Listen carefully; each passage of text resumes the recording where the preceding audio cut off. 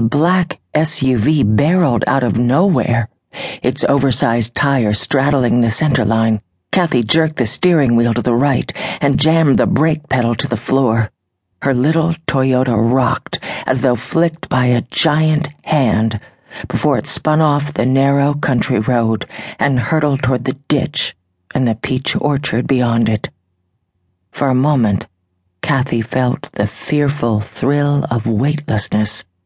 Then the world turned upside down, and everything went into freeze-frame slow motion. The floating sensation ended with a jolt. The screech of ripping metal swallowed Kathy's scream. The deploying airbag struck her face like a fist. The pressure of the shoulder harness took her breath away.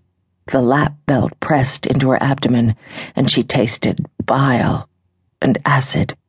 As her head cleared, she found herself hanging head down, swaying slightly as the car rocked to a standstill. In the silence that followed, her pulse hammered in her ears like distant, rhythmic thunder. Kathy realized she was holding her breath.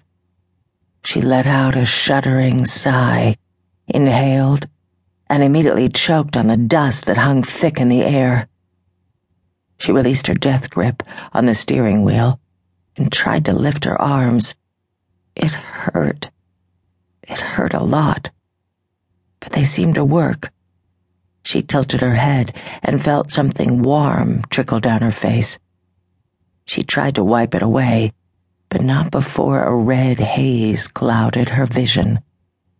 She felt a burning sensation, first in her nostrils, then in the back of her throat. Gasoline. Kathy recalled all the crash victims she'd seen in the emergency room, victims who'd survived a car accident, only to be engulfed in flames afterward. She had to get out of the car. Now. Her fingers probed for the seatbelt buckle. She found it and pressed the release button. Slowly. Be careful. Don't fall out of the seat and make matters worse. The belt gave way, and she eased her weight onto her shoulders. She bit her lip from the pain, rolled onto her side, and looked around. How could she escape? She tried the front doors, jammed both of them. She'd been driving with her window partially open, enjoying the brisk autumn air and the parade of orange and yellow trees rolling by in the Texas landscape. There was no way she could wriggle through that small opening. Kathy drew back both feet and kicked hard at the exposed glass. Nothing. She kicked harder. On the third try, the window gave way. Where was her purse? Never mind. No time. She had to get out. Kathy inched her way through the window, flinching as tiny shards of glass stung her palms and knees.